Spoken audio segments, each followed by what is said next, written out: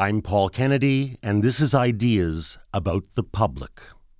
The concept of the public is not primarily a thought about a group of people, that is to say, an actually existing finite number of people, because we never have a very concrete idea of who those people are who are part of the public. And that's one of the interesting things about it, that we assume that there are lots of strangers out there who are sharing our tastes, having similar opinions, responding to similar events, and yet we don't actually know anything about how many such people there are or where they live. They're imaginary.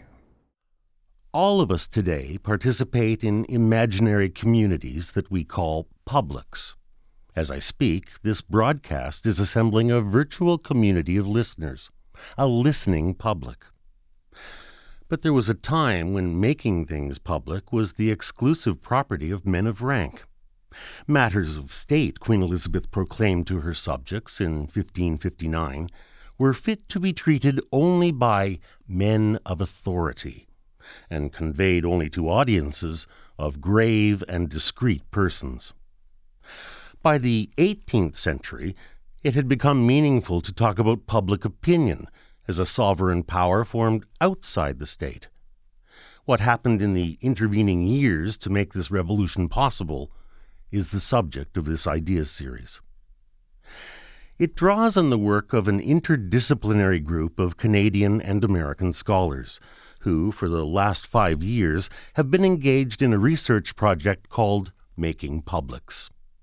Centered on McGill University, the project's field of study has been England and Western Europe during the period that scholars now call the Early Modern, or roughly 1500 to 1700. Its aim has been nothing less than a new view of where the public comes from and how publics are composed. When we applied to the funding agency for this very large grant, we were completely honest. We said, we don't know what our object of study is. And we made this into a strength. We said any major project that has a well-defined object of study is just a project that's going to sort of run things through a grinder. Whereas we are actually going to try to reimagine early modernity. This reimagining is what will occupy us during the 14 episodes of this series. The individual programs will range over the revolutions that shaped early modern life, the Reformation and the printing press, the expansion of markets, and the rise of the nation-state, and over the new kinds of publicity and of privacy that they made possible. They will examine how specific arts and sciences formed publics. The new public theaters in Elizabethan England are an example. And they will look, finally, at the implications a new understanding of publics might hold for another world in upheaval, our own. Ideas producer David Cayley has been following the work of the Making Publics project from its inception. He calls his series The Origins of the Modern Public. Here's David Cayley. In 1791, 2 years after the beginning of the French Revolution, a discussion took place in the National Assembly about the constitutional significance of public opinion. One of the delegates, Nicholas Bergasse, rose to speak. Before public opinion, he told the Assembly, all authorities become silent, all prejudices disappear, all particular interests are effaced. A remarkable statement, not least because the terror and the guillotine were only 2 years away. A high water mark of the Enlightenment faith in public opinion as the voice of reason. A century earlier, the very idea of public opinion would have been unintelligible. There was no general public. Nor would it be long after Bergasse spoke before public opinion lost its identification with critical reason. John Stuart Mill, in the early 19th century, was already writing of it as a coercive rather than a liberating force. Today, in the age of branding and spin, it's all the more difficult to think of public opinion cowing authority, overcoming prejudice, or dissolving special interests. And yet, much as we might smile at Bergasse's naivete and mock the myth that reason ever ruled the coffee houses and salons of the 18th century, what else do we have to appeal to against tyranny and ruin but the public opinion? I have been for nearly 40 years a public broadcaster, and throughout that time I have been curious about what the public part of that designation implies. What is the public interest that the CBC exists to serve? What do we mean by public in the first place? Just not private, open to all, in full view, or something more? I was interested, therefore, when a colleague showed me a prospectus for an academic project called Making Publics, which was just beginning a 5-year investigation into the origins of modern publics. An investigation, the project summary said, that would also illuminate our contemporary circumstances. I signed on as what amounted to an embedded reporter, and have been following the work of the project for the last 4 years. This series is my report. The director of Making Publics, and its instigator and inspiration as well, is Paul Yaknin, a professor of English at McGill and a Shakespeare scholar. When I visited his Montreal home recently, I found him putting the finishing touches on a new critical edition of one of Shakespeare's history plays, Richard II. We spoke about the origins of the Making Publics project, and he traced his interest in the subject back to his days as a graduate student at the University of Toronto in the late 1970s and early 1980s. At the time, a movement called New Historicism was exciting the field of literary studies. Strongly influenced by French theorist Michel Foucault, New Historicism was preoccupied with questions of power and ideology and how they were expressed in literature. Paul Yaknin was interested, but doubtful. I was very skeptical about New Historicism because it wasn't historical enough. It couldn't answer fundamental questions. It couldn't answer the most fundamental historical question, which was how do things change? And when I've taught Foucault to graduate students, they very often ask, how do things change from historical period to historical period if everything seems to be bent on the reproduction of power and the relations of domination in any society? So I was very unhappy with New Historicism, which seemed to leave us unable to explain historical change and unable to explain how individuals or groups of individuals made a difference in the world. How people make a difference, and how theatre, his particular concern, makes a difference, were the questions Paul Yaknin needed to answer. He knew that the new commercial theatre that began to appear in Elizabethan England in the 1570s was not an overtly powerful institution. He had argued the point, he told me, in an essay called The Powerless Theatre. But he still felt that this new institution must in some way be changing the world around it. Pondering this problem, he began to attend more to theatre as a general form of experience, rather than just looking at specific instances.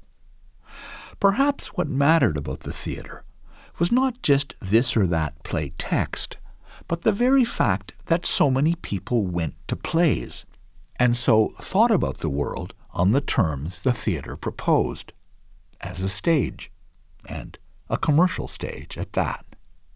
I realized that rather than look at directly at the content of what Shakespeare said, that it was a better idea to look at the practices of playing and playgoing. And that's where the Making Publics project came from in the first place. I thought, there's something going on here that is changing the shape of society in a very diffuse way by changing people's practices, changing the way they talk. And it's not that it's directly political, but that it's changing the conditions under which politics are done.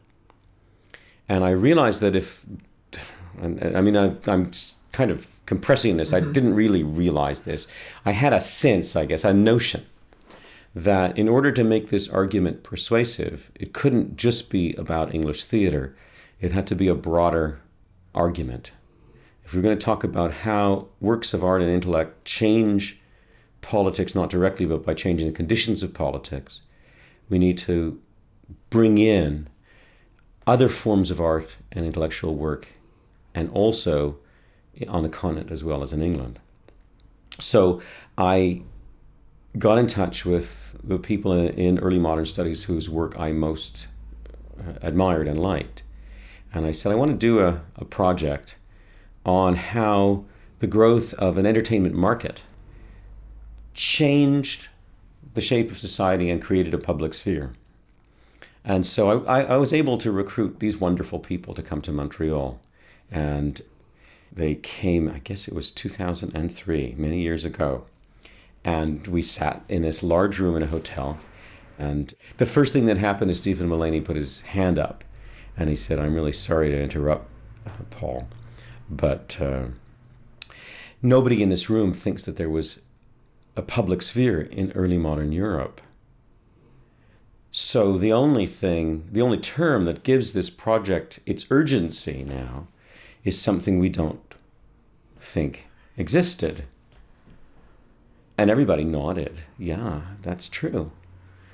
Well, everyone had come to Montreal. We were settled in for 2 days in hotel rooms, and it seemed like a terrible situation. Paul Yaknin told his colleagues that he was interested in investigating how institutions like the commercial theatre laid the foundations for a public sphere. His friend and colleague Stephen Mullaney reminded him that there was no such thing in early modern England. Yaknin recognized that he had argued the same point himself. All right, but what's a public sphere? Well, that term was put into play by German philosopher Jürgen Habermas in an influential book published in German in 1962, but for complicated reasons not available in English until 1989, when it appeared as The Structural Transformation of the Public Sphere. Habermas argues in this book that during the course of the 18th century in Western Europe, publicity became a means by which citizens could influence the state. In the years between then and now, the word publicity has become pretty deeply imbued with connotations of management and manipulation, and a whole history is summed up in that change in the word's associations. But in the 18th century, according to Habermas, publicity was a principle by which public authorities could be called before the bar of public opinion and made to give reasons for their actions. The public sphere, then, was a space outside the state in which the associations and conversations of private persons took on public relevance. It was, Habermas recognizes, a bourgeois sphere, underpinned by private property and the free market, but he argues that it also transcended its class origins, and at least pointed to the possibility of a world in which people could associate in what Habermas calls their common quality as rational beings. It was this public sphere that was at issue in the conversation Paul Yaknin and his colleagues were having in Montreal. Some of Habermas's arguments are controversial, but there is pretty general agreement that the public, in our contemporary sense, came into being in the 18th century. So what was going on before 1700?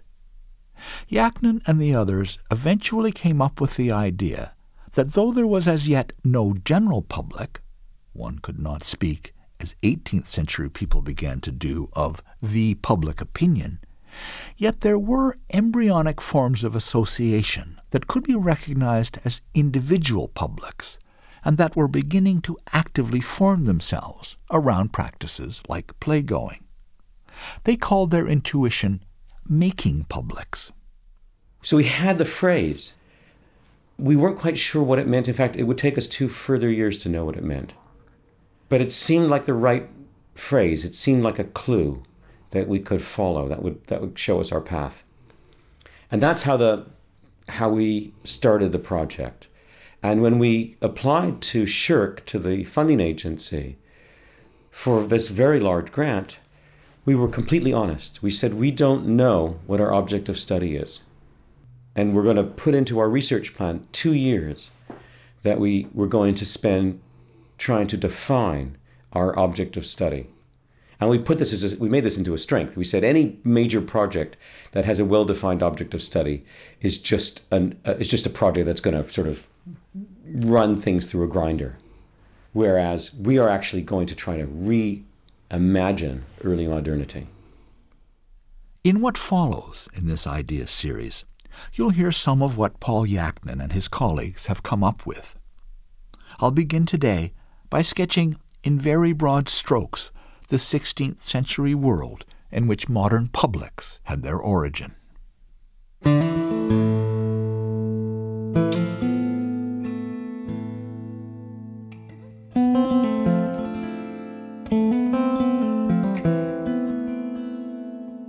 Every era of the world can plausibly claim to be a transitional age, and most do.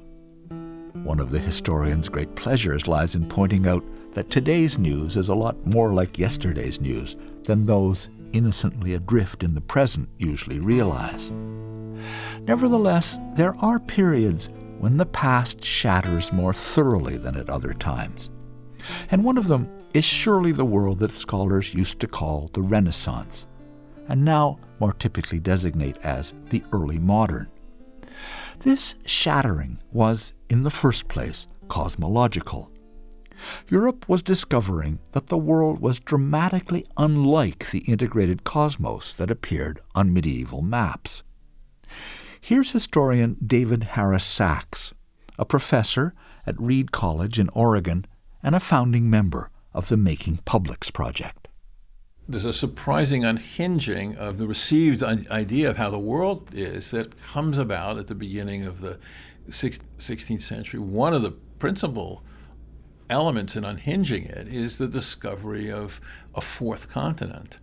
You have this long, long history of understanding the world as consisting of Asia, Africa, and Europe, depicted in a tripartite map, a mappa mundi, or sometimes even more stylized map that looks like a T enclosed within an O. A TO map is those go back to the 12th century, and the mappa mundi are these maps that among the most famous of them is the Hereford Mappa Mundi, and it's on one single ox skin, and the whole point is to show the parts depicted on something that is a whole in and of itself, a seamless skin, and that usually depicts Jerusalem as its center with Christ triumphant there, and then the continents arrayed around it, and then the ocean around the outside.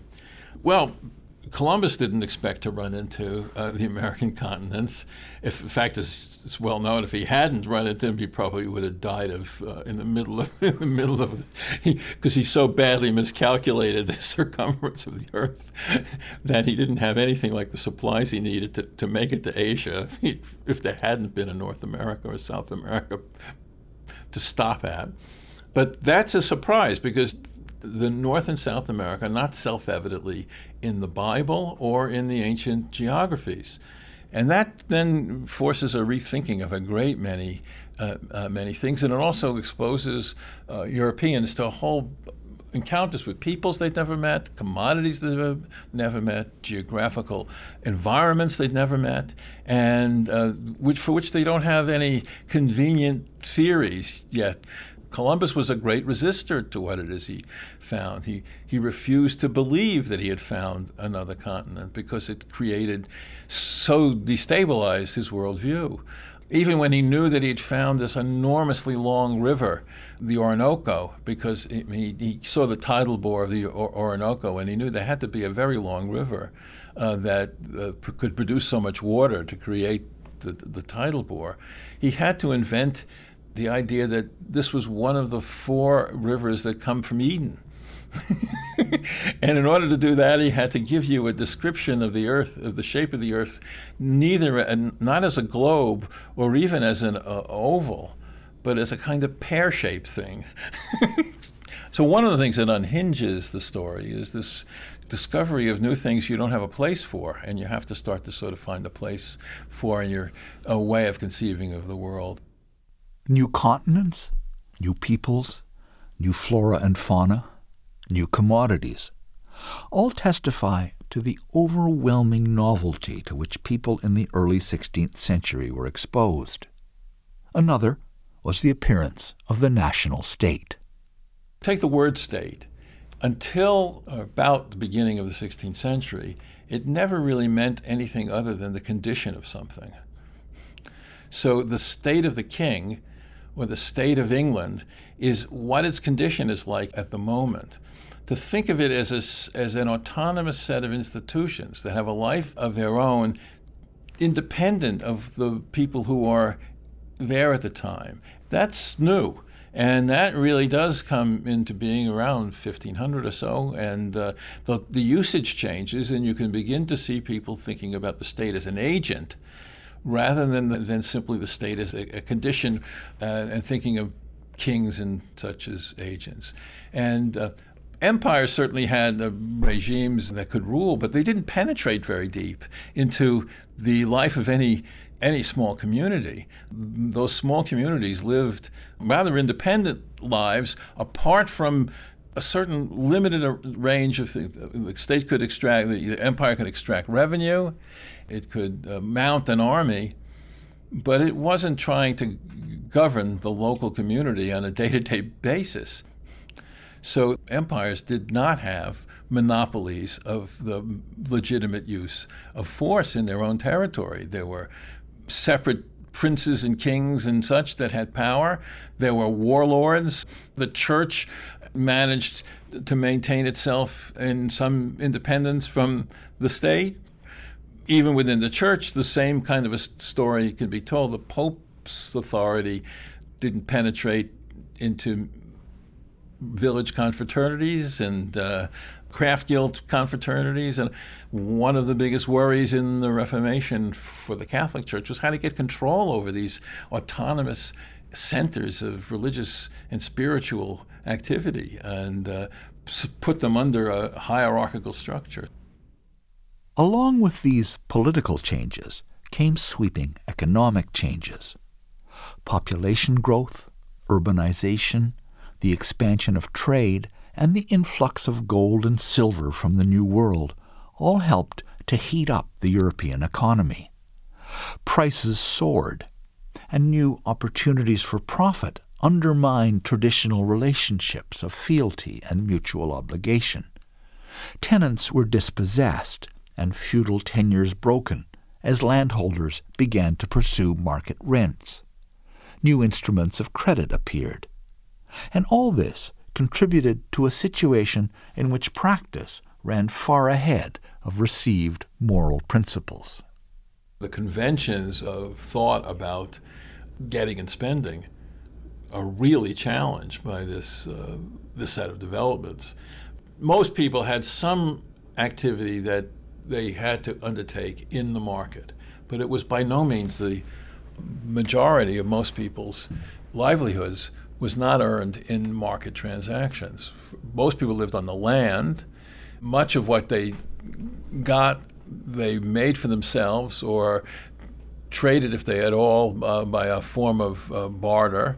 There were certain things they needed to have money for, but only a very limited degree. So you have a kind of dual economy, an economy that is, on the one side, have people participate in market transactions and make things or sell things in markets. And for the other, they're engaged in something like gift exchange or patron-client relations or living off the land and in one way or another. One of the things that what happens in this period is that cities start to grow quite rapidly after the beginning of the 16th century.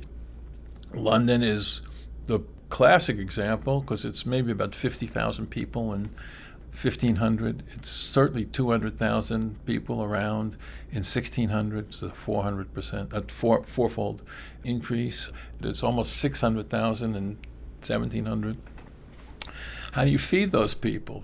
Food has to come from somewhere.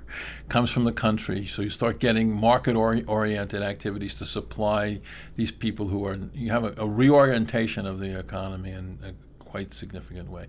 So you end up having larger numbers of people engaged exclusively in market activities, or almost exclusively in market activities, and more people engaged with more of their lives in market activities. And that then creates a whole series of tensions, problems for the standard rules of good neighborliness, of the standard rules of what's known in the business as the moral economy.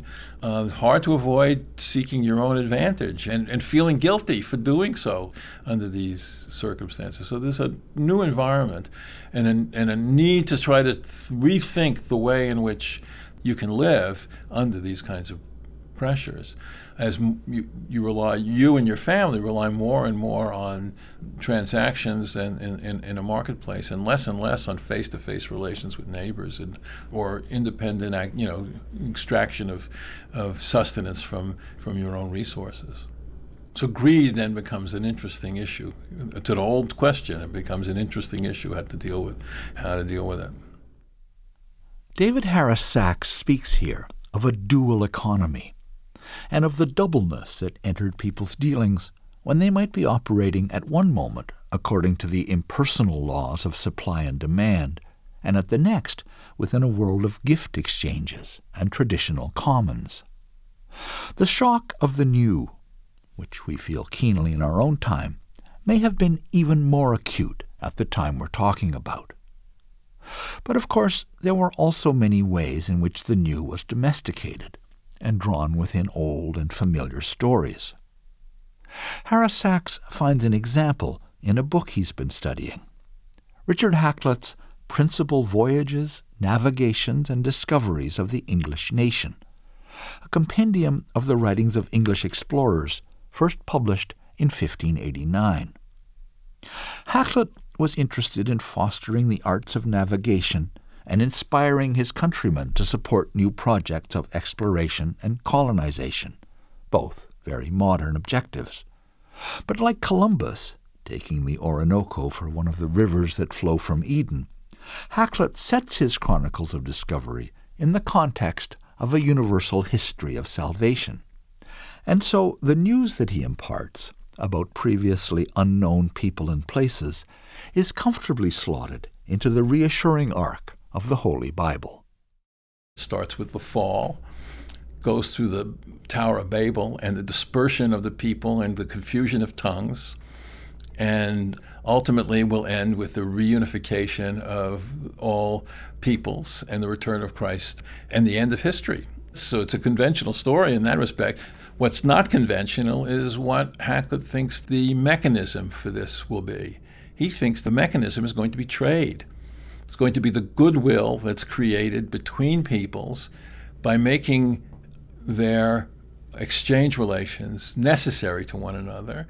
That then paves the way for a better understanding, peaceful relations, and a better understanding between them that can then be a stepping stone to this next thing. Hakluyt picks up, this is not an original idea of Hakluyt's, there's a large number of people in the 16th century who think trade works this way. Erasmus says God created the world in such a way as to make, with scarcities in one place and abundance is another, to make friendship necessary. But I think the idea is that the material interest that's created then becomes the basis for building other forms of advantage, of mutual benefit, including ultimately the sharing of the one truth.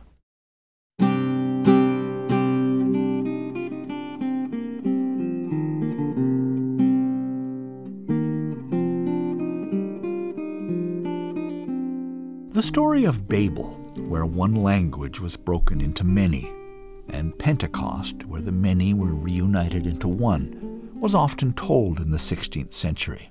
and unsettling discoveries brought within a providential design.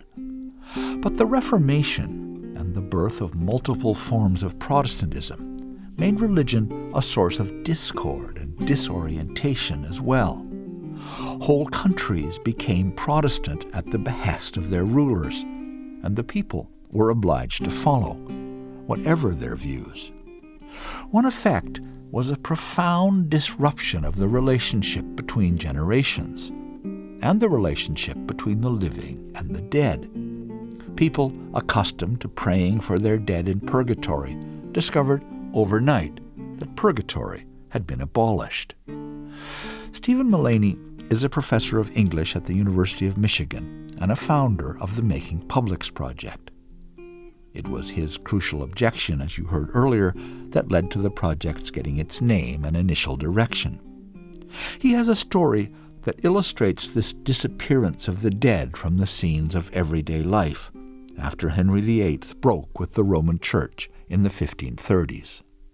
In London, during the reign of Henry's son, Edward VI, which was a period of radical Protestantism, much more radical Protestantism than Elizabeth instituted, or than Henry, when he was wearing his Protestant rather than his neo-Catholic hat, instituted. And this is just years before Edward's half-sister Mary became queen and returned the country to Catholicism. But under Edward's reign, there's a certain moment in 1549 when one night, middle of the night, the ossuary, also known as the charnel house at St. Paul's Cathedral. Ossuary, bone place. A place of bones where the bones of the dead who'd been buried in the graveyard at St. Paul's were housed after they were removed from the graves to make room for the newly dead. The ossuary, or charnel house, that had existed in the basement of St. Paul's for over 400 years. So imagine this. This is not all of London. This is the immediate vicinity of St. Paul's. But this is 400 years worth of Londoners.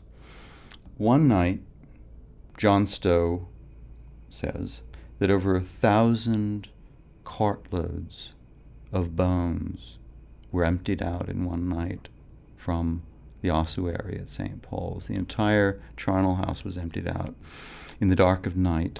All night long, carts went backwards and forwards, emptying out the charnel house, taking the bones out to a marsh outside the city walls in Finsbury Field, dumping them. Afterwards, that marsh was filled in with soilage, he says, from the city, with sewage. That's the effort to sever affective relations between the present generation of living Londoners and their quite material sense of their own past and their ancestors. The emptying of the ossuary at St. Paul's was part of an effort by evangelical Protestants to sever, as Stephen Mullaney says, the ties that bound the living and the dead. This effort, like most of Protestantism, had strong biblical sanction, but it ruptured a relationship which had been integral to popular religiosity in the Middle Ages. Natalie Davis has a wonderful phrase in an essay of hers from some time back, trying to register the importance of the dead in late medieval society throughout Europe. And she says that along with youth and adulthood, the dead were one of the primary age groups of medieval society, and considering their number, by far the largest age group. So much of the culture revolved around the dead in the graveyard, the dead as figures for whom one said intercessory prayers.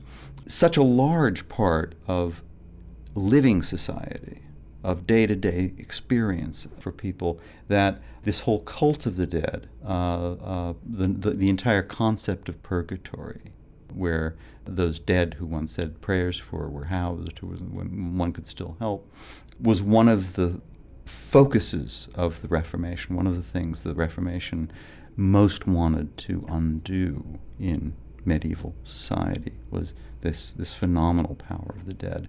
The theological animus against purgatory was keen.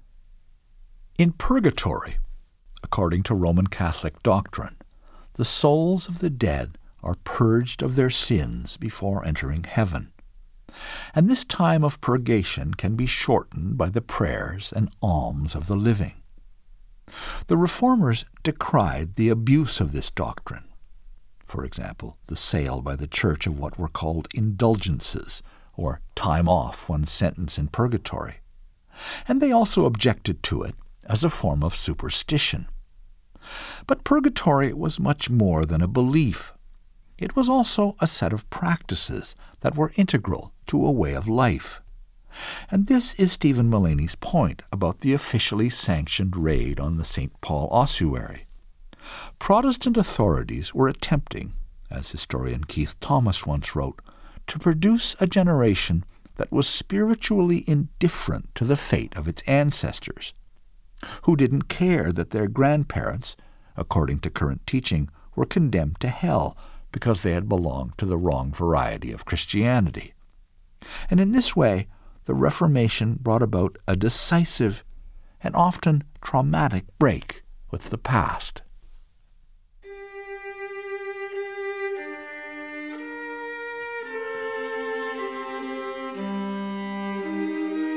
You're listening to Ideas on CBC Radio 1, on Sirius Satellite Radio 137, and cbc.ca. Our program is called The Origins of the Modern Public, and it's presented by David Cayley.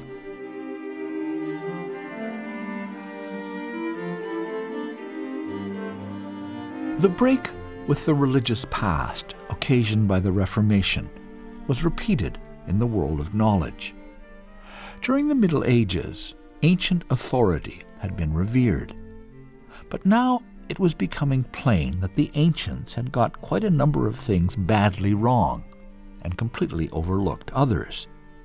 The discovery of the Americas, for example, completely wrecked the existing scheme of geographical and cosmological science.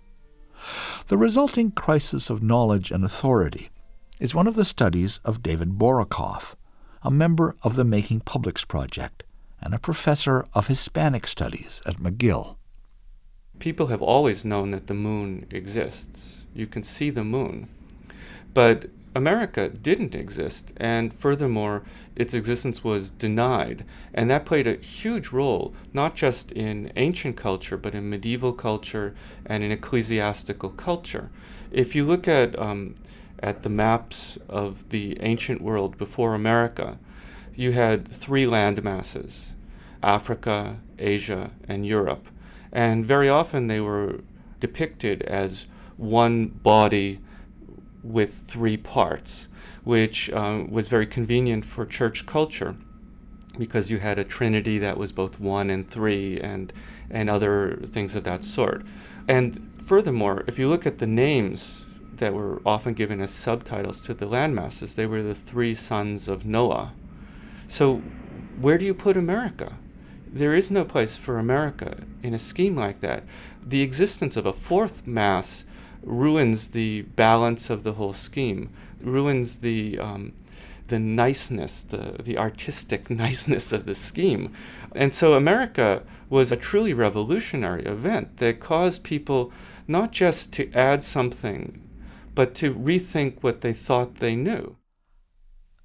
This rethinking led to the idea that the moderns, as people were just beginning to call themselves, might, in some respects at least, be superior to the ancients. An index of this superiority was the fact that the moderns possessed things that the ancients had lacked, and by far the most frequently mentioned of these things were printing with movable types, gunpowder, and the nautical compass. This idea of the three great inventions which define modernity seized thinkers and writers all over Western Europe in the 16th century, and, in David Borokoff's view, made a public. For me, what was most interesting is not what these inventions mean today, or even who invented them, or even exactly how they functioned, but rather how the idea of the three inventions together just took off. And it took off among a who's who of European culture. People such as Francis Bacon, the historian of the French language, Joachim du Bellay, Michel de Montaigne, François Rabelais. It's the who's who of the 16th century. And they're all talking about the same thing. These are the three greatest inventions of modern times. These are people on both sides of the Reformation. People are writing about these inventions in French, in Latin, in Spanish, Italian, English. And so all of a sudden we have what you can really call a public of humanists, that's their commonality, who are taken with this idea that the moderns had certain things that the ancients never had, and that in fact allowed the moderns not only to compete with the ancients, but to surpass the ancients. And this is a great emblem of modernity. This is an idea that is sort of the quintessence of humanism and of modernity. How do you explain these things? How do you explain modernity? Well, here's an example. And you can't say that these are all people who are moved by the same material forces, the same spiritual forces, although for most of them providence played a great role in the discovery of the inventions. You can't say that they're moved by political forces. It's a very interesting kind of public. The figure of the three inventions allowed 16th century writers and scholars to assert their difference from the ancients. And these were people for whom ancient authority remained formidable, which makes it the more remarkable, in David Borokoff's view, that they dared to call themselves modern, and thus to acknowledge that a fundamental rupture had occurred. I'm interested in those people who choose to define themselves as modern, which I think is a real interesting step to take, because once you put a label on yourself as modern, you're making a break. You're making a difference with the past. And for me, that's much more interesting than the specific items that are cited by people as those points of difference. There's something that's spurring them not to think of themselves as inheritors, not to think of themselves as continuers, not to think of themselves as the legacy of something.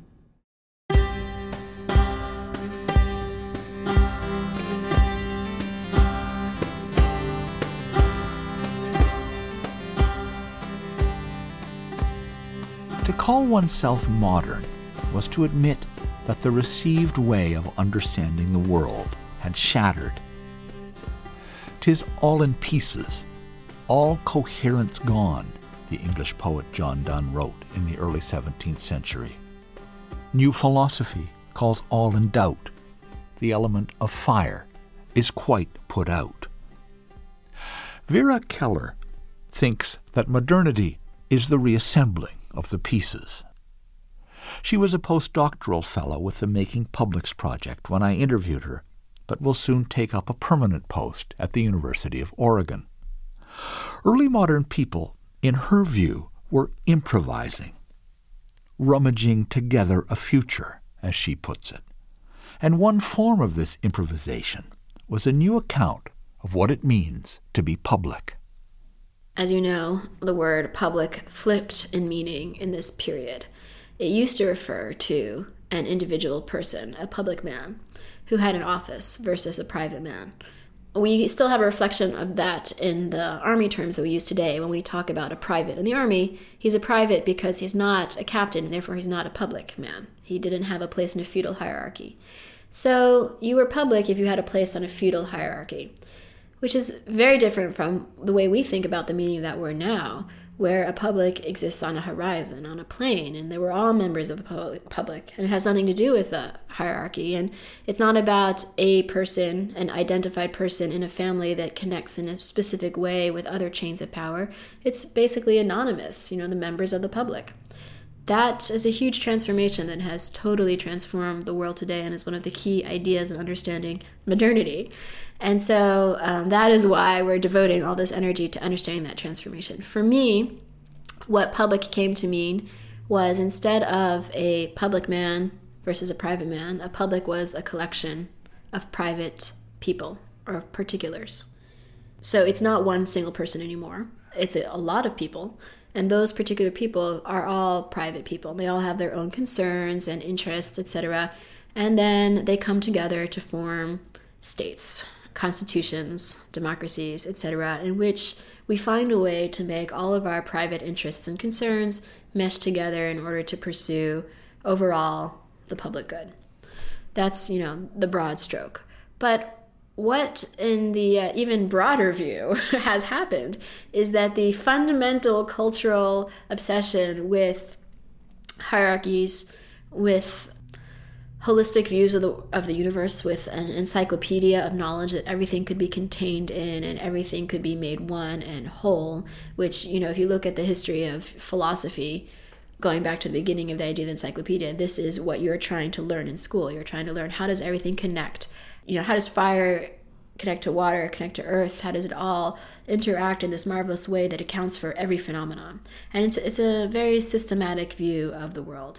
And then you get this breakdown of these knowledge systems in which nothing makes sense anymore. The element of fire is quite put out. Everything falls into disarray. And you have this world in fragments. And that's what I'm interested in looking at, is the collection of these fragments. Those fragments are both things, pieces of knowledge, commodities, and people. And you build a new world by collecting fragments and filling in the blanks. So you basically start with a clean slate. You say, no, the knowledge that we have, the world that we have, it wasn't whole, it wasn't complete. We didn't know everything. We, in fact, have vast gaps. We have holes that we want to fill in. And we have the power to fill them in. And so let's collect whatever we can to rummage together a new future. And that new future is what we live in today. Vera Keller sees evidence of the change she's been talking about in the shifts undergone by a whole series of key terms during the course of the early modern period. Science, which had once meant knowledge of universals, comes to mean knowledge of particulars. Experiment, which had referred to general experience, becomes the word which we recognize today as the name for a carefully constructed and controlled staging of nature. Political philosophy alters in the same way, Keller says. The frontispiece of Thomas Hobbes' Leviathan, published in the mid-17th century, shows a giant crowned figure which is actually composed on close inspection of hundreds of tiny individuals. For that great Leviathan, called a commonwealth or state, Hobbes says, is but an artificial man. You once had a political body, a corpus, that was organic and was whole and was harmonious, and there was a whole system that made sense, that was rational. Everything had to be kept in balance. There were humors that had to be balanced, and we understood what was needed, and nothing could go its own way because everything had to fit together in a system. Something radically changed in the 17th century when all of a sudden you now have a constructed body made up of tiny individual pieces, which really would be just fine on their own. They'd at least be alive. So on the way between having one body, one political body, to having this constructed body, Hobbes is Leviathan made up of tons of little people, is this conception of the public going from being just the head of that body to the public being this collection of little particulars. And in order to keep those particulars together, you now have to offer them some sort of reason for coming together. It's not enough just to say, well, without the head, the body dies, of course. Now all of a sudden you realize, no, we don't actually know what a state is anymore. We don't, in fact, know what brings people together. We don't know what keeps them moving. We don't know what advances them. We don't know how money is made. We don't know how invention works. We need to study all this. Anything that's useful, anything that helps is what needs to be studied, which includes knowledge of nature, which includes knowledge of invention, which included back then history. It doesn't anymore. And so the state must advance useful knowledge and collect it from all over, versus the way political philosophy had been done previously, which is all operating on universals and ideal politics. Now they actually need to know what reality was like. We need to go out there and survey people. We need to find out what our population is and what they want and what they don't have and what we can give them and what we could make them come together and make them produce and make them not revolt. We need to study them. And so that study of the public can also be seen as an object of the state. If you see, viewing the population as actually what is now making up the state and as an object of study by the state. Because the state no longer presumes, well, as the head of a body, that's all I need to know. They, in fact, develop a whole new information state based on the survey of their resources, their natural resources, including their people, and the ways to transform those natural resources through art, through invention, through engineering, through manufacture, in a competitive way with other states. During the course of the 16th and 17th centuries, according to Vera Keller, the public was reimagined as a collection of individuals. The particles that made up society were in one sense more free to form their own associations, in another more controlled, as the state made them the objects of new forms of discipline. And this new world, she thinks, is our world, which is why we ought to try and understand how it came to be. My main view that I wish people would think about is that, that 19th century commonplace that if you don't know history, you're doomed to repeat it. That's what most people think is the reason why you do history, is you're doomed to repeat it. But historians don't think you're doomed to repeat it. Historians don't think in cycles of history the way they did, say, in the 14th century. We think in terms of arrows of time. You're not doomed to repeat anything. What you're doomed to do is to continue it. Early modern Europe has established so much of the modern world, and so many of the ideas that we have in our brain were thought up once upon a time for some reason that made sense, perhaps not, at that time. We continue to have those ideas inside our heads, and we don't even realize that they're the products of history. Unless you understand the history, you have no choice to examine those ideas and to decide whether or not they make sense, whether they're moral, whether they have anything to do with you or your culture. And so it's only by understanding your whole world as a historical product, and specifically as a product of early modern Europe, that you can do anything to change your world. Today's program has looked at the origins of the Making Publics project and at the broad outlines of the world of early modern Europe that it set out to reimagine.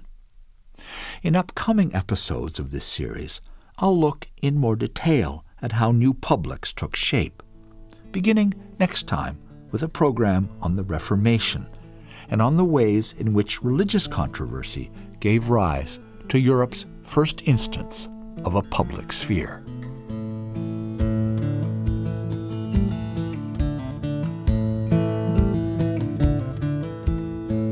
On Ideas, you've listened to The Origins of the Modern Public by David Cayley. His series continues tomorrow night. It's also available as a podcast at cbc.ca/podcasting. Production was by David Cayley, Dave Field, and Bernie Lucht. To find out about upcoming Ideas programs, you can sign up for our weekly newsletter. Go to cbc.ca/ideas and follow the links. The executive producer of Ideas is Bernie Lucht. I'm Paul Kennedy. The Hourly News is next on CBC Radio 1 and on Sirius Satellite Radio.